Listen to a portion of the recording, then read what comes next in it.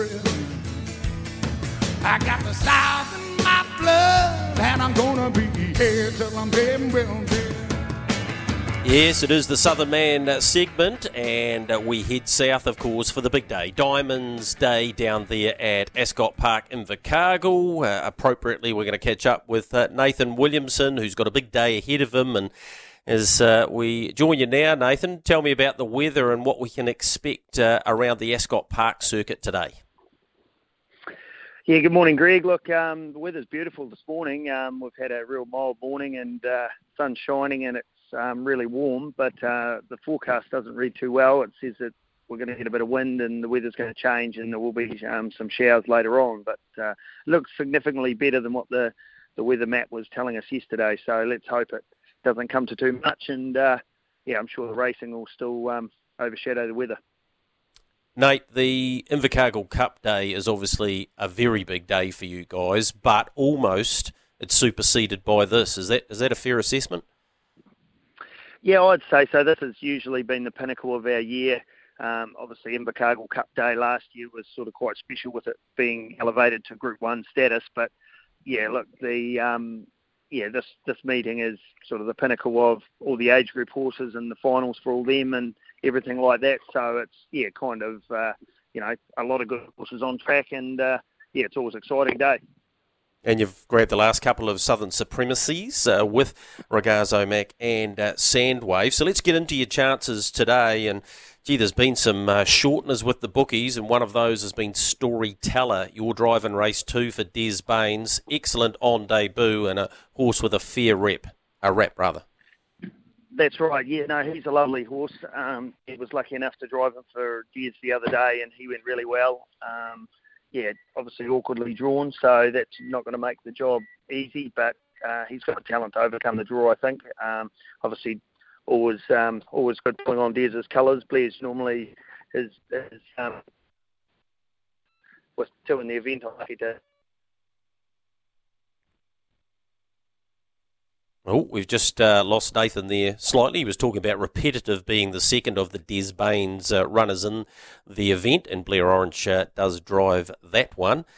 So Nathan aboard Storyteller in race number 2, a $2.20 favourite from an opening quote of around $3. Are you there, Nate? Have we still got him?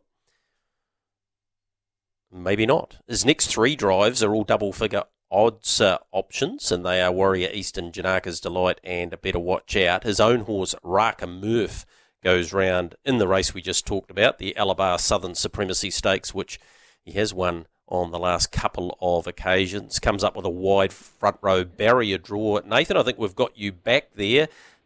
He's gone good in both of his runs this time in, but it won't be easy from out there.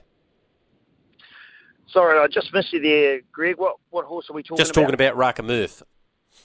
Yeah, he's raced well, perhaps down on his best form through the spring, but we're hoping he's sort of building towards the big day. Obviously, he's an outside chance in that field, which is very talented, but no, we're happy with him, and he's definitely on an upward trajectory. We're just hopeful that he's, back to his best.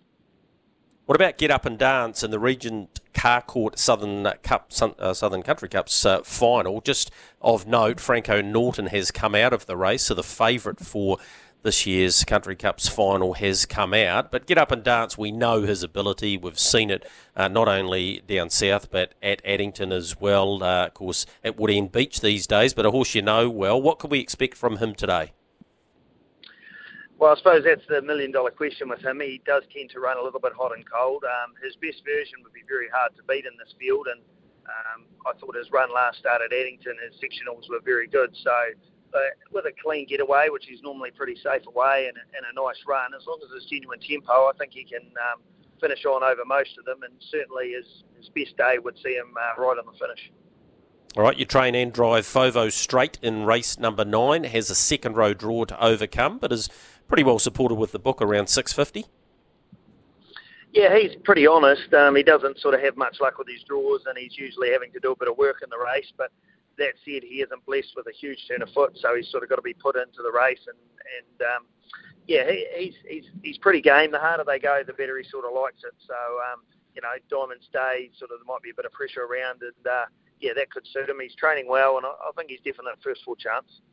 All right, Jimmy Carter for your dad in race 10 always has the ability to win a race, any race he goes in, but doesn't always bring it to race day, does he? That's dead right with Jimmy. Look, if he trotted away, he'd have to be one of the ones to beat. As you say, his best form's right up there, but Jimmy sometimes gets it wrong. So look, it'll just depend on his manners through the first piece. If he's trotting and even sort of somewhere midfield or not beyond that, he should be an each-way player. But he's just got to bring his manners. And you're getting behind the club in the last, the Nathan Williamson Racing Stables Mobile Pace. It'd be an ideal race to win with Hurricane Hendricks, so you can get some of your sponsorship back. Yeah, that's right. That'd be great. Look, he's a talented horse, and a horse I have a bit of an opinion of. Still probably 12 months away from reaching his peak. I think he's quite immature, and he's got a lot of speed, but he's probably not at full strength yet. So I think we're going to see a better horse in 12 months. But he's been racing really well and training good. So we'll look to use the draw, and I think he could be right there. Nate, for the SENZ Trots Talk listeners, what's the best chance for you today?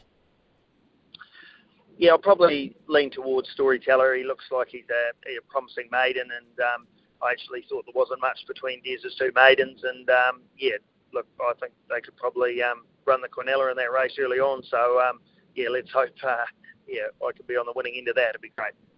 All right, Nathan. Really appreciate your time as always. Good luck this afternoon. Thanks very much, Greg. Cheers. All right, we've got a couple of the big names in Southern Harness on Trots Talk today. Spoken to Nathan Williamson. Now Kirstin Green joins us. Morning to you, Kirstin. Good morning, Greg. Yeah, how's things down there? Because you've got a pretty busy day ahead of you. Yeah, we have. No, we're on course and all organised, so ready to attack. All right, let's see where you will be attacking, because Captain Meister takes his place in race number 2. First up, son of Captain Treacherous. Gee, there's a bit of breeding about this guy when you consider that Major Meister, his half, has won a Cranbourne and Bendigo Cup in the last sort of 4 or 5 months. What do we make of his trials? Because to the eye, he looks to have talent. Yeah, he is a very talented horse, but unfortunately he's just a little bit green at the moment. So the one draw potentially might be a little bit tricky for him, just getting and coming out at speed and getting into that first bend. So he's just one that I think in another 6 months he'll really be hitting his straps. So yeah, he's capable of taking it out today, but whatever he does, he'll go out for a wee spell after today and work back up, and he'll be a big improvement next time. And I think. Yeah, certainly looks a great form race with the two of Des Baines that Nathan's just been talking about and your guys. So there'll be a lot of form to come out of the second. Ruby Seddon in race number 4, probably in the right sort of grade for Ruby, but there's a couple of smarties in here, Masterclass and Elizabeth Hill. What are your expectations with Ruby Seddon today? Yeah, those two you just listed, I think they probably just might have the jump on her today, but up until last start, she'd been racing super, and then she just raced a wee bit flat the other day. So Doug's freshened her up, and on her day, she can put up a really good race. But I think the other two just might have the jump. So sort of third or fourth, I think, would be her go today. All right, Louis' Girl in race number 5. Here's a bit of an interesting bred horse, probably the most interesting on the day. By former open class pacer Lord Forbes, this filly, trained by Gavin Forbes, and yeah, I know it's reasonably long in the Diamond Creek, but there's a bit of story behind that, and he's a great man, Gavin. Yeah, great man, and I think he's pretty chuffed to have a wee filly in the race like that by his own stallion. So she'll acquit herself well. I had a drive on her at the trials there. She's actually a lovely little filly, but as you know, it's pretty tough up against the Colts and Imperdence too. They're pretty good horses. So yeah, I'd say follow her along next season. I think she could have the making of a wee Oaks filly next year. All right, we'll certainly do that. Betting Sensation and Carrera Sunset, both out of your barn, take their place in the Macca Lodge Neville Southern Oaks. It's a deep race. It's always been a very good race. And yeah, your fillies are going well. Carrera Sunset's certainly done nothing wrong. Yeah, she's a bit the same as Captain Meister. It's all just sort of come about too soon for her. I really think a lot of her. At times she sort of gives you the watch me now feel, and that's a pretty big statement. But she's got a lot of ability, but this time she sort of come to me late, and we sort of realised she was pretty good and banged a heat into her, and she ran fourth. gave her a quick spell because she just a lightly framed filly and brought her back up quick. So this is only her 4th race day start. So she's just lacking that bit of ring craft and strength. But if they go hard and she could get a last run at them, she's definitely capable. So, yeah, she just probably needs another couple months under her belt. And Betting Sensation, she's a really lovely filly. She tries so hard. She definitely deserves to take her spot. But she just had a bit of bad luck. Her last 2 starts locked up wheels, and Rory said she was travelling like a winner last start. So the same boat as the other filly. If they go hard and she can get a stab at them, she should go close to a check too. We'll be watching closely at the start of the Southern Cups final, because if Tommy steps with them, we know he can go with them. Yeah, he's actually training supers. I brought him back into Ascot Park and gave him a couple standing starts on Wednesday and never missed a beat. So, yeah, fingers crossed we can get away and he'd get a bit of money. He's the Uncut Gems is in a fortnight and he's sort of getting ready to peak for that. So he's as good as I can have him, and just hopefully we can get him away.